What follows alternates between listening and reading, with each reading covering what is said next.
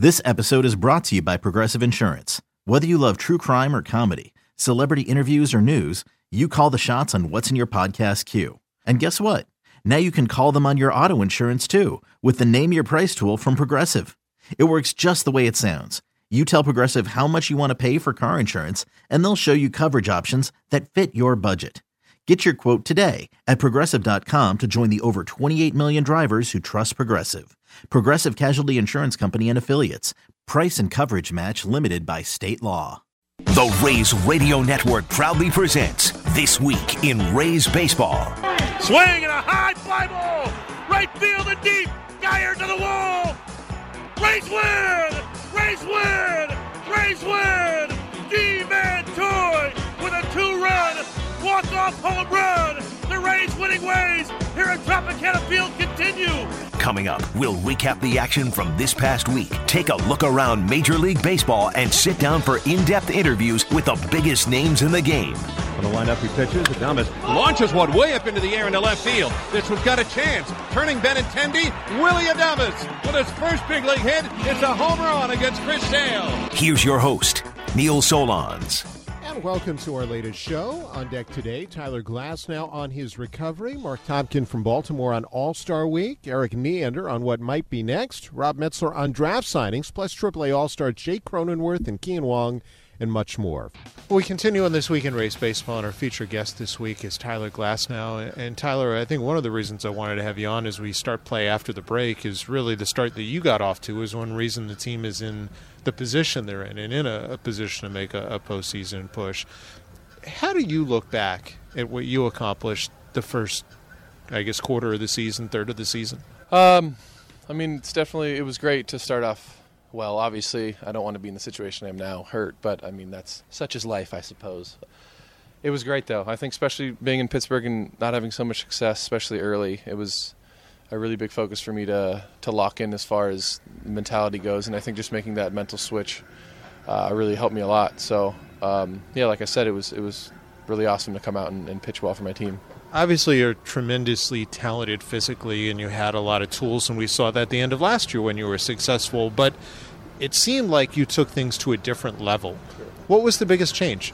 Like I said, definitely mentality. I'd say like really focusing on the mental game, and not that I didn't before, but I really just wasn't really like introduced to it maybe. Like there was a lot of mental game talk about baseball, but I think for me finding a way that I could implement it the best way I could into my game. And I think as of last year, there were some times where I'd be really good, and then maybe a start later wouldn't be so good, and then really good, and then not so good. And I think I look back on it, and physically I was very consistent, and I did everything I needed to do, and I've had a pretty good understanding of how to get my body in an optimal position. And the only thing that was lacking was maybe the mindset of going into every start. So my biggest focus in the off season and during season was to just honestly dominate the mental side of the game as far as control what I can control. And there's things I've done off the field and on the field that have really helped me kind of hone that craft. Can you give fans an idea as to what some of those things are? Because most of us probably don't have a real true understanding of what mental side of the game is. So I think just like anything in life, really, you have the only thing that separates, I guess, like failure and success is the way you look at it in a way. And I think for me, especially when I was younger, my biggest fear was like fear of failure and going into the big leagues and not doing well and like embarrassing myself in front of a bunch of people in a stadium and on TV. And it's just kind of like irrational fears that most people, most athletes, most baseball players have. And I think just looking at it in a different light of, I think after 17 when I did fail, it was like, wow, that really isn't that bad. Like my worst nightmare just came true, and it's not so terrible. So like expanding on what I said before as far as mentality, I think as a baseball player, you're not going to feel perfect every single start. You're not going to feel perfect every day. The season's long and your body gets worn down and your mind gets worn down. And I think just the day I pitch, I convince myself no matter what that I am the best pitcher player out there. And I think it starts with the second I wake up. It's really just a confidence and a mindset thing. And another thing that's really, really helped me and will honestly helps probably a lot of baseball players and any athletes is just really trying to stay in the moment. And the way that I have kind of worked on that is I've been a really big fan of meditation for a while, and I think the last couple of years I've really taken it really serious, and that's been a really big separator for me, as far as just separating, like, the emotions you feel on the mound aren't necessarily true. That's what comes with competition. Is that something you do the day you pitch, or every day you're working out that you do you do meditation, and how do you use it, let's say, on a game day? I do it every single day, twice a day, 40 minutes in the morning, 40 minutes at night, sometimes 30. Sometimes if it's a night game, I'll just do it one time for like an hour and a half. But it's just separating the preparation and competition mindset. I think it allows you to understand that your brain, especially as like it'll spit out every possible scenario when you're in like pitching. It's like, oh, this is bad or this is good, and there's a lot of emotional things that go on. And I think once you realize that emotions or just thoughts they don't really dictate the way you act. They come when you're competing. And I think just being able to separate, like, this thing I'm feeling isn't necessarily true, and it's like a separation between your emotions and the way you think, I guess, if that makes any sense. Like, just being able to go out there and stay consistent, and just because my brain thinks something is sped up, it's really just, it helps you identify that all that anxiety isn't real. So you got you in that direction, but who helped you the most in getting you rolling in that direction? Probably my uncle. I think that we think very similarly, and it's benefited him, and he was a good athlete in high school, and I think it was just one of those things that I knew, like, I've taken the physical game extremely seriously ever since I've been in pro ball, and it was to a certain point where I was like, there's not really much else I can do to be better physically. Like, of course there's stuff that you can do to maintain, but, like, you get to a certain point where that's kind of like you're as good as you're going to get physically. And I think it was just identifying that, like, part of me, I think early on, especially when I was young, is my mental game wasn't very strong. So I think just finding ways for me that I knew were going to benefit me, and just taking those very seriously. So as you battle your way back from injury, I would guess that one of the hardest things to deal with mentally is when you're not actually physically able to perform. So who's been most helpful during this stretch of the season? I don't know. I think that definitely hits on the same side of, like, controlling what you can control. Like, it definitely sucks that I'm hurt, but, like, I can't do anything about it right now. So it's easy to not stress, to be honest, about being hurt. I want to go out and I want to compete for my team, but at this point in time, like, I'm doing everything I possibly can physically to get better, and it's coming along really nicely. So it's really just the mentality of taking it day to day and controlling what I can. Is it easiest to be around the team when they're home, or is it easier when they're on the road? What's easier for you? Because everyone's different.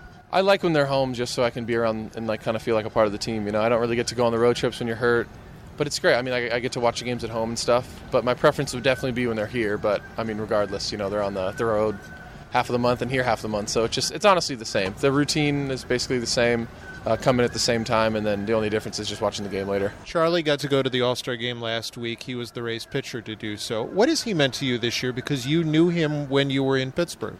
Yeah, he's awesome. I mean, the second we signed him, I texted him and I was ecstatic. He's just a really phenomenal human being and a really good teammate. And I think the mentality that he brings to the field is really maybe different from, like, your traditional baseball mindset. I think he's always down to have a good time. He doesn't take himself too seriously. He doesn't have an ego at all. And I think in baseball sometimes, or any sports for that matter, I think the pressure of the game can make you take yourself a lot more seriously than you need to, you know, and it's just a game. We're all out here just trying to have fun, and I think he embraces that really well, and it shows when he pitches. There's not too much stress. He's just out there doing what he does, and I think a lot of that comes with experience, and he's been doing it for such a long time. But I think I love just picking his brain and talking to him in the dugout, and he's just a really good guy to talk to. Tyler Glasnow with us on This Week in Rays Baseball. How about Kyle? What is the influence that he's had on you? He's also, too, it's the same kind of thing as Charlie. He's just like a phenomenal human being, and I think a lot of being a pitching coach, or any coach for that matter, is just being like a good therapist in a way. It's just like listening to people when they're at their most vulnerable states. In baseball, I've seen grown men tear up, and just the stress is very real, and I think it's hard for people to understand that. And I think that Kyle playing knows how that feels, and all of our coaches were players, and they understand what the game can do, and I think it's just being a good person, just having someone to talk to. And on top of that, Kyle knows more about pitching than anyone I've ever talked to, and it's definitely an obsession he has, and that's a pretty common factor for any, like, elite athlete, especially baseball. Like, it's not even like it's not in your control. You're just obsessed with it because you love it so much, and he's nerds out on baseball so much. And I've said it before that we'll be on the team flights and it's like 3 a.m. and he's doing advance reports on his computer. Like, everyone's asleep and this guy's just nerding out on baseball. So when you see the drive he has, it just makes you, like, I mean, it's a really good mentality to have. As good as you were during the stretch the first third of the year. Can you even get better from watching? Is that possible? As far as when I do come back, getting better? Yeah. I think it's like the path I was going was consistent and good, and I think I kind of found some of the stuff that I needed to work on, and then some of the stuff that made me successful. And I think the good thing about being hurt right now is like being able to really like optimize my low half and make it like 100% and pristine. And that was something I worked on in the off season. And I mean, it's only like 4 months long, and I feel like I really made some strides in the off season. But I guess the silver lining in getting hurt is being able to like really strengthen some of the things that I didn't feel were that good. And while you continue to get better, not only you mentioned improving your lower half, but I think it's important that you're doing a lot of things to kind of keep your mind fresh and sharp. And I know on the 4th of July you got to be involved with that flight simulator. Can you tell us, our audience, what that was like and how you got involved? Yeah, it was great. Ryan Sheech just texted me, and I'm like the hurt guy, so he's like, I mean, do you want to do all the off the field stuff because everyone's playing and stuff? And I was like, yeah, sure. And he said they were doing like a flight simulator, something at MacDill, and I've always wanted to check out MacDill, and definitely for the men and women that risk their life every day, just to go and meet them and kind of, like I said, like there's a mentality you need in baseball, and there's such a big mental side of it. And I mean, if you think of the mental side, the military, and that is huge in that. So it's just cool to go and pick those guys' brains, and it's crazy to see just the similarities with like, I mean, I'm not going to tell you that the military and baseball are the same, but as far as like the mental game, there are a lot of similarities, and there's a lot of things you can learn from those guys. How impressed were you with, or how challenging was it to see that simulator? Yeah, it was crazy. They didn't turn like the hydraulics on and do like the whole 9 yards, just because, I mean, I'm pretty sure that's a liability. But I got to actually go in and like fly the plane, and it was crazy. It's a lot harder than I thought it was, and then I got to do like the fighter jet refueling thing too, and that was really difficult. So they were both really, really fun though. What do you like to do and additionally off the field? Because I know you've done some traveling. I know I've seen, I think, your Instagram posts. You've had some pretty cool stuff about things you've done lately. Yeah, I think I like to just, I mean, I don't know. I'd say like I'm not a huge video game guy. Most of my time off the field is consumed with like podcasts, books, or music. That's like what I'm obsessed with. And we have such a close team that after games, a lot of times we'll have guys over to our house, and I'm living with Duffy, and we really just kind of have conversations and just hang out. And I think just the closer you can be with your team, the more you mesh on the field. So there's just a kind of like a mixture of all four of those things. As he has fought his way through this, does it help to be with him that you've got someone who can understand what you're going through in a different way? Yeah, absolutely. I mean, Duffy's one of the better mental athletes that I've probably ever met, and it's something that I like to talk to every athlete that I meet about, you know, and how do you incorporate the mental game? And I think just even basketball, football, golf, like people I train with in the off season, it seems that baseball you definitely need to have a greater sense of the mental game, and Duffy is one of the best I've been around. So it's just cool to see someone like that with a grade 1 or whatever the hamstring strain was, see how, like, I don't know, he can roll with the punches better than anyone, and he controls what he can, and he works hard, and some things don't go his way, but he never mopes or cries about it, you know. He's always just ready to go out and get better. You mentioned some of the things you like to do in conversation, podcasts, movies. Lately, what's your podcast, your movies of choice? Not so much movies, but I listen to Joe Rogan a lot. Like, it's your pretty generic, like, bro answer. But, like, Tim Ferriss is really good, too. Malcolm Gladwell is a podcast. I like his books, too. But most of the time, it's mostly Joe Rogan podcast because he has, like, so many different people on from so many different, like, avenues of life. So it's really cool. The good part about this is this becomes a podcast on iTunes that you can like and subscribe to as well. Nice. I'll get on that. Let's do it. Well, most of all, we appreciate some time, and we look forward to seeing you back on the field and doing what you do so well, and we appreciate some time on This Week in Rays Baseball. Awesome. Thanks for having me, man. That's Tyler Glasnow joining us, and we'll continue in just a moment. You're listening to the Rays Baseball Network.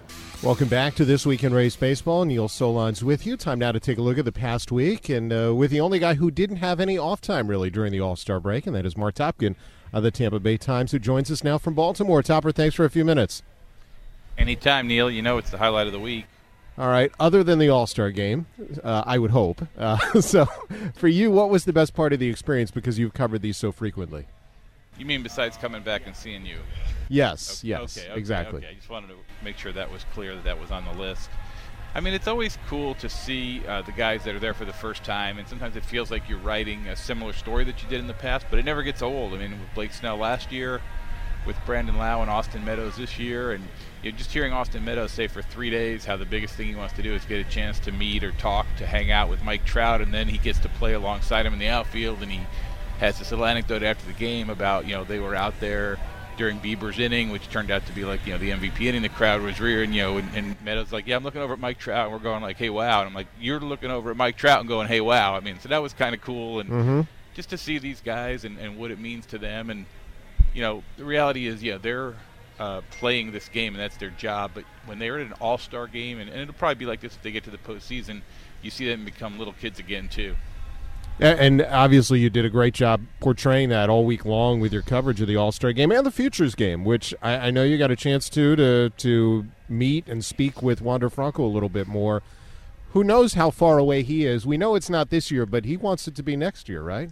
He does, Neil. He really wants to get up there and be on your show during the pregame. Yeah. He wants to be in the big leagues by the end of next year. I mean, I think part of that is, he has it in his head, the novelty and the coolness of being there as a teenager, because he'll turn all of that old age of 20 on March 1st of 2021. So he wants to get there as a teenager, and he's moved quickly, but he has a lot of movement still to do, a lot of progressing to do, and maturity is going to be an issue, and how he handles himself. And I think the Rays have been very candid in saying, with an 18-year-old, there's a lot of things that you have to keep track of, especially a guy who's getting as much success and attention as he is. But to this point, I think he's been great for them on the field. He's been great for them off the field. They're obviously very excited, and we were talking the other day on one of these pre-production meetings, who's the most untradeable player in baseball. Wander Franco's got to be pretty high on that list, because I can't imagine there's anything the Rays would give up. It would take to give up to get somebody like that. I think he's a guy that he's got such a huge, bright future in front of him. It'd really be interesting to see how this unfolds. And I know Ronaldo Hernandez was there as well, and a catcher who can be a big part of this for the Rays also. Yes, and that's still in the future, but I think you kind of dovetail with talking about trades into what you touched on today in the Tampa Bay Times and the possibility of trades. The Rays made a small one yesterday, but I would think that there's probably going to be a lot more action over the next couple of weeks. Yeah, if this ends up being the only deal the Rays make between now and July 31st, I think there'll be a lot of pressure on Peter Fairbanks, because there's been so much talk about where the avenues that they can pursue to improve, whether that's to try to find some experienced bullpen guys, whether it's to add a right-handed bat, whether it's to go get another starting pitcher. Although I'd say the success Yanni Chirinos and Brendan McKay have had, may eliminate that or make that a little lower priority. And then again, the Rays have been known to surprise us. And I did kind of outline that in today's Tampa Bay Times. And one of the points I made, or a couple of them, were, you're going to hear them associated with everybody, so don't get too excited. Most of the people you hear them associated with are not the guys they're going to get. And if there is, kind of the marquee guy at a certain position, they're usually not going to win the bidding.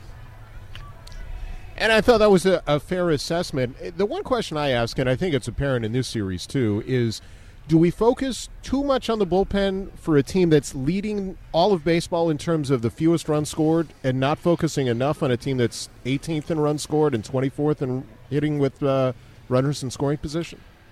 Well, I think that's a fair observation to make, and I think there's some people, maybe even in uniform, who would concur with that opinion and think that there's been too much criticism and too much attention paid to the bullpen and the lapses that they've had. But it's also, in theory, it's easier to fix the bullpen. You go out, you get a guy or two who've been there and done it, who have some experience, who have a track record.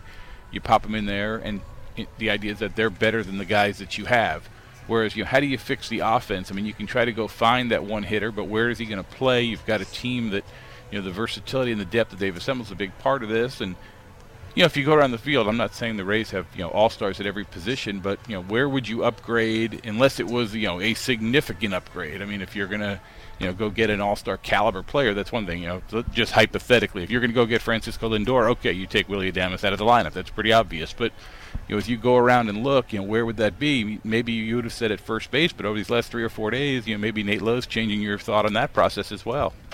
Well, since you brought that up, I mean, how do you see things going in that regard? Because Matt Duffy's pretty close to returning. How do the Rays kind of figure this out? Because if you want to, I mean, is Nate Lowe moving himself up the ladder, or do they take a lot of stock in homers against a Baltimore team that gives up the most in baseball? Well, and in a ballpark where it's easy for the ball to fly, too, if you want to be totally, frank and kind of cold-hearted about it, it's probably easier to hit homers here, especially in the summer, than a lot of other ballparks. But I do think he's moving his way up, and in their estimation, and Kevin Cash alluded to it, they're going to probably have some tough decisions. And, does that mean it comes down, when Brandon Lau comes back, just in case Joe Buck's listening, when Brandon Lau comes back, does that make Nate Lowe versus G-Man Choi the decision? Do you have to look at it that way? Do they find another way? I mean, obviously Duffy could come back. Brasso could be the guy to go down there, it would seem like. But he's also gives you some versatility. The Duffy really, for the most part, has been third base and probably will be, just to limit the movement and not try to agitate anything. So there's going to be a lot of tough decisions. But I think on the other hand, getting Matt Duffy, a healthy, productive Matt Duffy, is almost like picking up a bat at the trade deadline at this point. And a little bit of a different approach, more of a grinded-out approach, more of a contact-oriented approach, and could add something to this lineup that it could probably need. And more than that, I mean, a lot's going to depend on wins and losses, isn't it, Mark? I mean, you got to win a game like today against the Tom Eshelman, and against New York, I think you probably need at least a split. Yeah, I mean, this series in New York, and going to probably write about this a little bit in tomorrow's Tampa Bay Times, is interesting in two levels. One, because they don't play the Yankees again until the last week of the season, and if they want to make up ground, they're 6 back as we sit here right now. This is the last chance for really any head-to-head progress with 4 games and 4 nights up there. But also where it leaves the Rays in the standings going into this trade deadline. And I think, if you're within a handful, or let's even say 5, just use 5 as an arbitrary cutoff. If you're within 5 games of the division lead, I think you're probably more aggressive if you're the Rays and trying to make moves to close that gap where you think you can win the division. Whereas if you're, 8 out, 9 out, you probably say, well, you never say never, but realistically you're looking at the wild card. That's the one game, the coin flip game, a lot of people call it. Do you really, give away some prospects or take on a bunch of money just to maybe increase your chances for that? I don't know. Maybe you still do. Maybe you'll view it as every postseason opportunity is precious. You got to get in it to win it kind of mentality. But I think if you're closing in on the division lead, you're more aggressive in what you do. Mark, great stuff. We appreciate a few minutes, and we'll be reading on TampaBay.com. And I'll be listening to everything you say, Neil. I'm so glad it's all available online. All right, that is Mark Topkin of the Tampa Bay Times. Let's pause for station identification on the Rays Baseball Network. WTAE St. Petersburg, WBTP HD3 Clearwater, W224BE Brandon, and W237CW Pinellas Park. The Rays entered this Sunday with a record of 54-40, back of the Yankees in the East, and I sat down with Rays Senior VP and GM Eric Neander this week and asked him his impression of the season to this point. I think in total, a reasonable expectation is probably right around where our winning percentage sits today. If you focus on the trajectory, if you place an added weight on the last few weeks, then I think those feelings are a little different than what we expected coming in. But I think when you just step back, take a few days to gather your thoughts, to step away and to look at it in total over this stretch, I think if you take that view, our level of competitiveness over the first half is more or less where we expected it to be. Where did this team perform better than you would have thought? Where did this team not perform as well as you might have anticipated?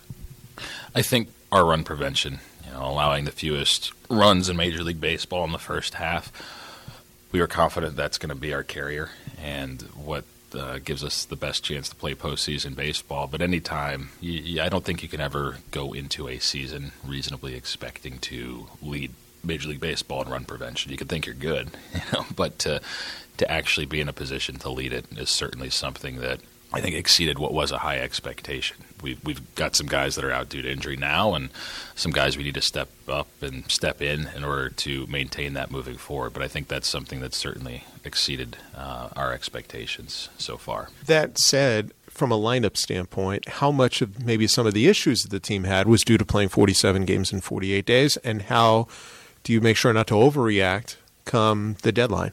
Yeah, that's a tough stretch with some challenging travel, and not to make any excuses, but that from some of the teams we were playing towards the tail end of that stretch, and just the wear and tear that can place on a body as you're experiencing it, along with some of the injuries we've had and things along those lines.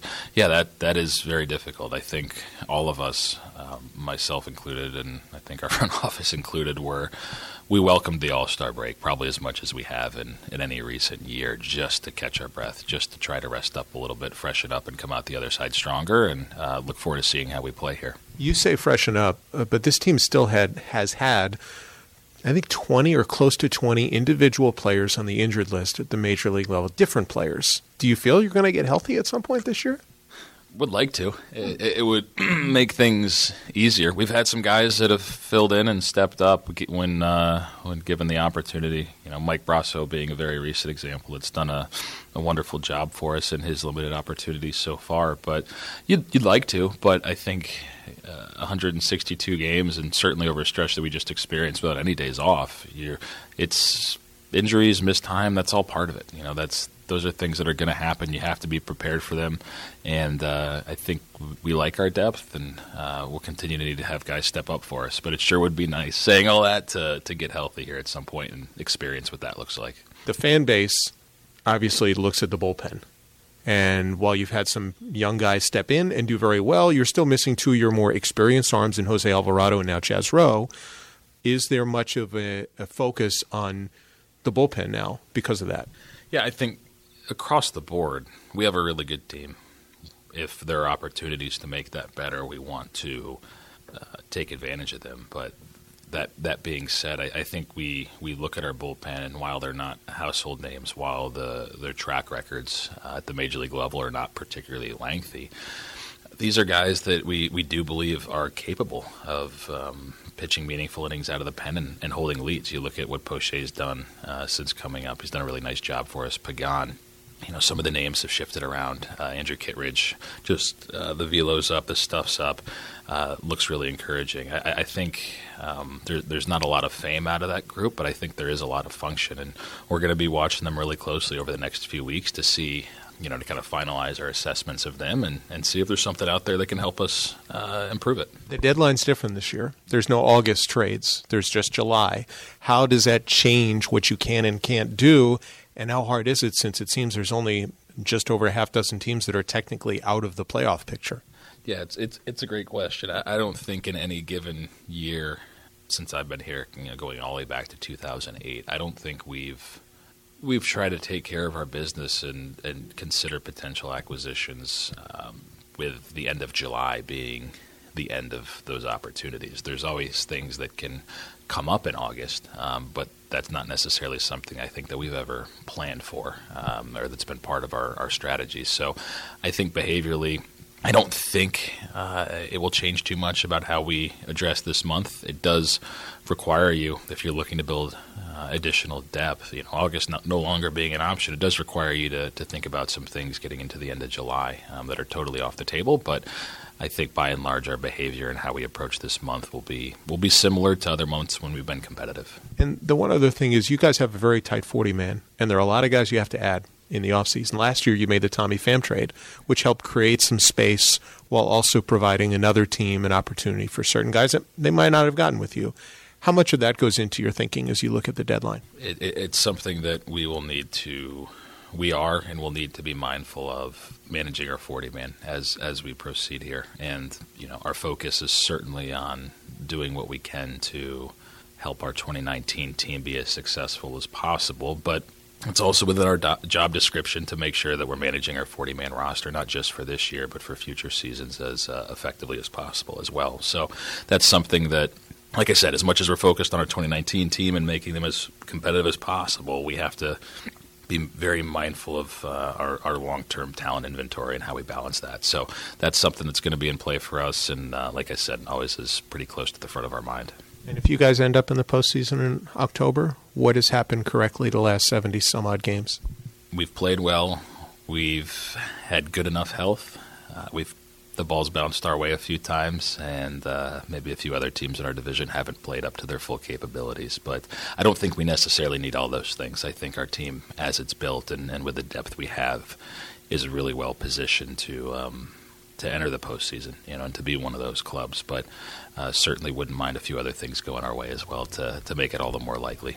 And that's Rays Senior VP and GM Eric Neander. Coming up on This Week in Rays Baseball, Rob Metzler, 2 AAA All-Stars, and much more. This is the Rays Baseball Network. Well, we continue on This Week in Rays Baseball, and time to take a look at things on the minor league side. The signing day for the recent draft has come and gone, and the Rays ended up signing 33 of their 42 players that they chose, along with their top 21 selections this year. And the head of amateur scouting is Rob Metzler, who now joins us. Rob, congratulations, and I'm sure it feels good to kind of get beyond this step. Thanks, Neil. Yeah, it's always the draft night. one night to get through in the 3 days of the draft, and then the next kind of big mark for us is getting through the signing deadline, and we were happy to get a good percentage of our draftees into the fold, and excited about getting them out and playing and competing on their way. You know, I look on most boards, and there were very few signings in, let's say, the top 10 rounds that came right down to the end. Are teams getting better at this, at determining who really wants to start their pro career, and because of the way the pools are set up, is it that much easier to get your top pick signed? That's a hard question for me to answer. I would say it depends, which is not a very productive answer, but it just depends on the year. There's been years that things flowed very freely with families and representatives throughout day one and day two of the draft, where things and signings came together pretty easily, and then there've been other years where it's been harder to come to agreements, and that leads to more and more work leading up to the deadline. I think my guess is that's a year-by-year basis, but I can't speak for all 30 clubs. How about from a Rays perspective? Was this year any easier than previous in terms of getting a lot of your top picks signed, because you were able to get top 10 rounds all done and all the way through round 19? Easy might not be the right word. The word that I would use was relatively smooth. We didn't hit, there weren't too many, some just by nature of trying to add the most talented prospects in a draft class, sometimes things aren't going to be as smooth, and sometimes you might not see it eye to eye with a family and a representative, but in this year it was relatively smooth, and it makes everybody's life a little bit easier. When it comes down to the last couple days, is it really about how much are you at that point kind of looking at guys that are in summer leagues that you've drafted to kind of determine who might be the best overall fit? What comes down to the last couple days, and who are you want to touch on your late signs, so to speak? Yeah, happy to touch on. We added, just leading up to the deadline, we added Ben Peoples, right-handed starting pitcher from Tennessee, who we were thrilled. High school arm, a live arm, with really good life on a lively fastball. In his case, we were able to scout him. Stephen Ames, our area man up there, and Ryan Henderson, our pitching specialist. They did a really good job scouting him throughout summer ball, and we were able to gain a lot more comfort with him throughout, scouting him this summer, and that enabled us to make what we think is a good investment in an excellent young starting pitching prospect. So for him, it was about, the time between, June 5th when he was drafted and July. I guess his signing was July 11th. So, in that time we learned more about him, and we felt like it was a really good addition. We also added, right prior to the deadline, we also added Addison Moss, a right-handed pitcher from Rice, who he took a red shirt this year, but that was more about us, our area scout, Pat Murphy, having really good communication with Addison about the opportunity to get healthy and move on with his career with us, as opposed to, other options that he had, and I think the communication that they had really brought both of our visions into alignment for what was best for his future. When you get down to those final days, is it kind of, you mentioned, let's say in people's case, you're watching them in summer ball. Are you watching a handful of players that you haven't signed and kind of figuring, okay, who's the best option for us based on where we stand pool-wise and where we think this player is going to be? Yeah, in some cases it's scouting the prospects some more. In other cases it's just further communication and and gaining as much clarity as possible about what the player's goals professionally and financially are. So, but we had a handful of prospects for day 3 that we were looking at, and we were really, really happy that, our biggest day 3 investment was in Ben Peoples, and we're really, really happy that came together based on the work of, based on the progress that Ben made throughout the spring and the summer, and based on the work our staff did to put us in that position. Well, we know you got a lot of work ahead of you for 2020. We appreciate some time and wish you best of luck on the road this summer. Thanks, Neil. Really appreciate it. And that's Rays head of amateur scouting, Rob Metzler. Congrats to the Rays signing their first 21 picks and 33 overall. And let's stay on the minor league side and look at current Rays. And this week, 3 Rays were part of the AAA All-Star Game. One of them now joins us in Jake Cronenworth. Jake, thanks very much for being with us. Yeah, I appreciate it. Thanks for having me, Neil. Tell me what this one meant, because I know you have gone to All-Star Games before, yes? Yeah, I went in Hudson Valley, Bowling Green, and, it's always an honor to get selected, and it's always a fun time playing with other players throughout the league and have some family come to the game, which is always fun. For you, is this, though, the best season that you've had as a professional? And if so, why? Yeah, you know, there's always things that you take out of every season that are always good, and you got bad as well. But altogether, I think, you know, I started putting some things together at the plate and in the field, and now I'm pitching, which is exciting. So, you know, I would say all around, yeah, this has been the most fun I've ever had playing baseball. And obviously, you went to the All-Star game based on your offensive output and your play in the field, and I want to focus on that. What's been the biggest change? What's been the biggest difference that's not only allowed you to be good, but as consistently good as you've been? I think I hit on it last time we had talked. A lot of it is approach-based stuff and just committing to a plan when I get up to the plate and not changing my mind while I'm up there. You know, once I get up there, I have a specific plan I want to attack and just go with that. You've hit a career high in home runs, and I asked this to Mike Brasso a bit before he had been called up. Is it hard not to get repped up in trying to hit the ball in the air with the way the balls have carried, the fact that you guys are using Major League balls this year? Yeah, you know, there's it's obviously in the back of your mind now that we're using them. But, you know, you just try to do the same thing you've always done. And, you know, I think some swings that guys were hitting balls off the wall or hitting doubles in the gap are now turning into homers, which is nice. And obviously, you've gotten more extra base hits than you have at any point. How much has, you know, how much has this done for your overall confidence as you continue to grow as a professional? Yeah, you know, like I said, you always take some things out of every year that help you build on the next year, and confidence is definitely one of them you can carry throughout year to year. And I think, you know, this year it's been a huge confidence booster for myself, just support throughout my family and people watching back home. It's always good to have that, and hopefully I can continue to stay confident throughout the rest of the year. You mentioned pitching, too. You're doing it, about once a week? Is that fair? And I saw the last time you did it not as an opener, but in the middle of the game, which was different, right? Yeah, it was similar to what I did in college majority of the time. So it was definitely different, and I forgot how tiring it was, but it was a great learning experience. And trying to figure out what I have to do to be ready for pitching and hitting at the same time, because my at-bats still count, my innings on the mound still count, the errors in the field still count. So doing everything I can do to make sure that I'm ready for both sides of the ball is, I think, things that I need to take forward. How much of that will you be doing? That is, doing both in a game. Is that going to be regular each time you pitch? It will be when you're also in the field, or is it going to be the other way around where you'll pitch on a day where you're not hitting or hit on a day where you're not pitching? You know, we're kind of taking it week by week. Like you said, I'm only throwing about once a week now. I think the days are going to start getting a little shorter together.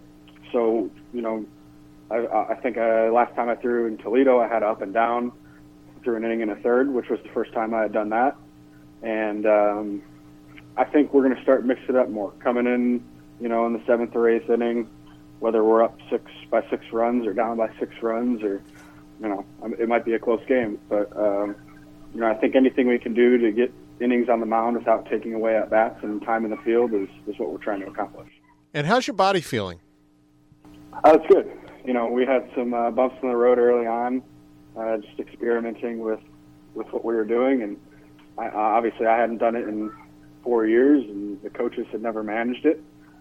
So there were definitely some bumps in the road. I got pretty tired at one point, but, you know, now I think we found a good routine, and we can build off what we've been doing and continue to do that throughout the rest of the year. I'm kind of curious because obviously this is new for you as a professional to do this, and we know what kind of success that Brendan has had, mostly pitching and hitting some. When he was here, did you guys converse much about it? And if not, were there any individuals that you went to who have done any of this before? Yeah, it was definitely great to have Brendan here, talking with him. Obviously, his routine is almost completely different than mine, where, you know, he's not hitting on the days that he pitches, and he doesn't hit every day in the game, and, you know, he specifically knows when he's going to pitch the next time, and he's a starter. But just in terms of, like, throwing in between outings, you know, he's about 6 days, and I'm about 6 days or 5 days, depending on when I go. So talking to him about that was helped a lot. And in terms of your routine, is it still predominantly with the position players, though, other than what a day you may throw a bullpen? Yeah, so I've always said that I'm a position player first and a pitcher second. So I'll throw with the pitchers majority of the days, just depending on what our schedule looks like, whether we're on the road or at home. And that's the difference between when Brendan was here and I was here. I was hitting every day and taking ground balls, and I got to track my throws on the infield and everything like that. So it gets a bit hectic at some points, but it's always a good challenge. Well, it sounds like you're doing a great job of maintaining and handling things in what is a new experience, but I think more so thrilled that you got to go to another All-Star game, and hopefully the next time we talk, it's about your first big league call-up. I appreciate that, Neil. Thank you so much. That's Jake Cronenworth of the Durham Bulls. Keen Wong joined him in the AAA All-Star game in El Paso, Texas, and now joins us. Keen, congrats on a tremendous first half. No, thank you. Thank you for having me. I know you had a good season or a AAA All-Star last year, but this year, at least on paper, seems to be a little bit better. Is that fair to say that? Yeah, it's fair. Just going out there the same game plan as last year, and it's working out. Where do you think you have improved and grown from a year ago? Because your numbers overall are better. Yeah, just going up to the plate with confidence and having an approach. Our pitchers over here, they're going to locate. They're going to get you out with their best pitch. So try not to chase their best pitch and try and hit your pitch. That's what helped me a lot this year. And like I said, just going up to the plate, confidence. I think that's the major key. I've talked with Mike Brasso about it. I've talked with Jake Cronenworth about it. How much has the AAA baseball or the Major League Baseball being used in AAA, has it helped? And has it also helped, you talk about confidence, has it helped the hitter from a confidence standpoint? Yeah. Baseball's obviously minor league baseball and big league baseball is different. It helps the pitcher just because, a lot of pitchers go up and down, they use the same ball, so they get used to it. And, for us as hitters, we all know the ball flies a little further. So, just got to put the barrel on the ball and, and let the bat do its job. And, it's been working this year. Some of your power numbers are up. How much is that? How much of it is it you're just growing into your body physically? Just me growing into my body physically.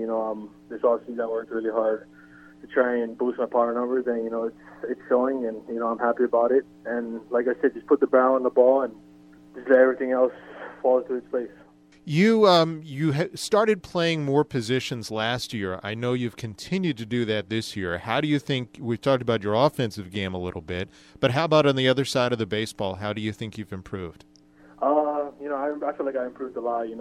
I'm playing more positions this year than last year, and before every game I go out and I work on it, and I feel like I got better in every aspect of my defense, and I'm in AAA. I'm just going to keep on being down here, keep on working to become better at it. Your initial position was second. You've played third, left, and center so far this year? Third, left, center, right field, and shortstop. So you've played everywhere but first base now. How many different gloves do you have? I have 3. I have 1 outfield, 1 third base, and 1 shortstop, second base. Is there a position beyond second that you've enjoyed more, or that you think you've grown more from a defensive standpoint? I think outfield. I went a long way. I'm working with Q down in AAA. He helped me a lot down here as a Skeeter Barnes. But yeah, I'm comfortable playing everywhere now since I've been playing there a lot. So yeah, I feel like I've grown in every position. How has Brady been? This is your first year with Brady Williams from a AAA since Jared Sandberg moved on to Seattle. How has that been for you, and has it helped also just to get a fresh set of eyes on you? Yeah, it's been awesome. I had Brady in AA. He's a great manager. He has a lot of feel for the players, and he just lets us go out there and play. Jared was awesome last year, and I just feel like just coming to the field with 110% to try and win. I feel like every manager is going to love that. So maybe Brady's been awesome this year, and we're going to try and bring a championship for him as well.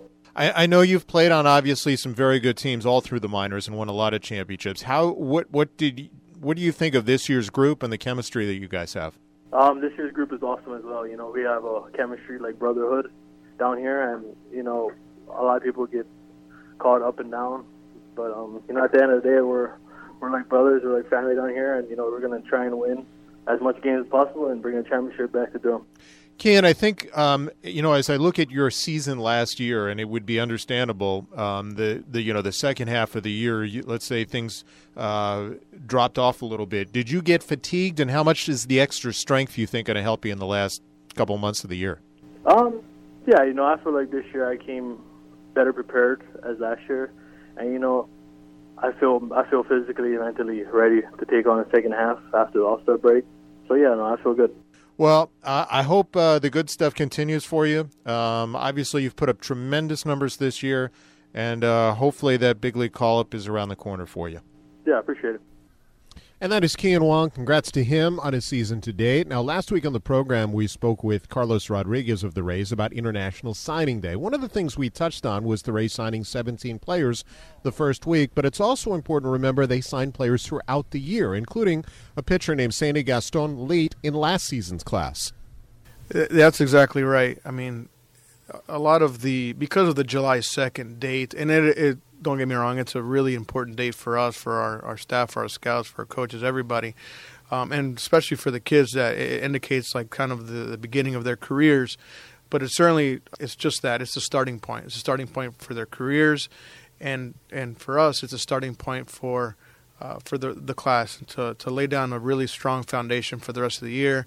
There's an expectation from all of us, myself included, to go out there and to compete on a daily basis and to go out and find, another group of talented players that in some cases will end up being better than a lot of the players that sign on July 2nd, that are more highly coveted. And then you mentioned Sandy Gaston. I mean, the last, basically like the last day of the signing period, June 14th or 15th, we signed Patrick Mourinho, a Cuban outfielder that's a really, really talented player. Doesn't get a lot of fanfare, but guys like him that we're really excited about as well. But yeah, it's a year-long season for us in a long process. But these are the types of players that make this market so enjoyable as we get to go out and compete on a daily basis. Do players who've been through your system help you in essence recruit other players, or just having a positive experience? Does that help you guys in any shape or form? Because in essence, you are recruiting players to sign with you. Yeah, in a weird way, it can indirectly and sometimes directly impact, because essentially agents and trainers, like, they want to be successful too. They want to sign players that end up making it to the majors. And so, all things equal, if there's an existing relationship or if there's other players that they feel are going to be in better hands, then it does give us some type of advantage when it comes to signing players. In some cases, there's players that really rave about certain things, certain aspects within the organization, and I'm sure that could exist in other areas as well. And it's just one of those things that we really do take a lot of pride in. But essentially, it comes down to is it a fit, financially, and like through the evaluations, and match the market. And so it's a balancing act, but it does come into play at times. And the system now is very different than it was 2 years ago, but we still continue to hear about an international draft. Do you guys have to prepare for that in the potential of the future, and do you see it happening at some point? Yeah, that's a really good question. We do need to prepare for that, because while it's not necessarily inevitable, it seems like some change will occur. I think the most likely outcome may be a draft, and these are things that we've taken a look at this even before the previous CBA expired, to really try to put ourselves in position to, if the system did change, to be successful in that format, and also to have the flexibility depending on what the system may end up being. In this market, it's changed significantly from 2012, where everybody had the same amount of money, and then it became kind of inverse to record, and then now it's like more flat with increments depending on revenue, and so the systems actually changed a lot over time, and so I think we are well equipped to handle those changes, and and these are things that I think among the 30 teams we'll probably front and center discussing in the next few months. Well, congrats on what you've done so far in this period, and good luck the rest of the way. Thanks very much, Neil. Thanks for your time.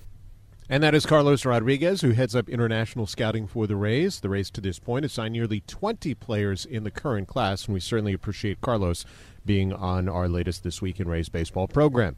Hey, while Rays pitchers are dealing out Ks against the White Sox, kids receive a better hand. Next Sunday, fans 14 and under receive a deck of playing cards courtesy of Tech Data while supplies last. And for tickets, you can go to raysbaseball.com and raise up. Neil Solondz with you on This Week in Rays Baseball. We thank Carlos Rodriguez for being with us, and also all the guests we had on the show today, including Tyler Glasnow. He will get his forearm re-examined tomorrow, so hopefully that goes well, and he gets back on a throwing program for the Rays. Thanks to Mark Topkin of the Tampa Bay Times for joining us from Baltimore. You can check out his work, of course, at TBTimes_Rays on Twitter, and also at TBT at TampaBayTimes.com. Thanks to Eric Neander, Rays Senior VP and GM, for being with us, as well as the head of amateur scouting, that being Rob Metzler. The draft period for signing your picks ended on Friday, and thanks also to AAA All-Stars Jake Cronenworth and Kian Wong for being with us. They have certainly had sensational seasons so far in Durham. If you ever have something you want to hear on the program, all you have to do is tweet me at Neil Solondz. Next week, we'll take a closer look at the Rays bullpen, obviously monitor the trade market too, and have a whole lot more. Thanks to my producer today, Derek Dubose. It's the Rays and Orioles coming up as the Rays look to win their first series after the break. You are listening to the Rays Baseball Network.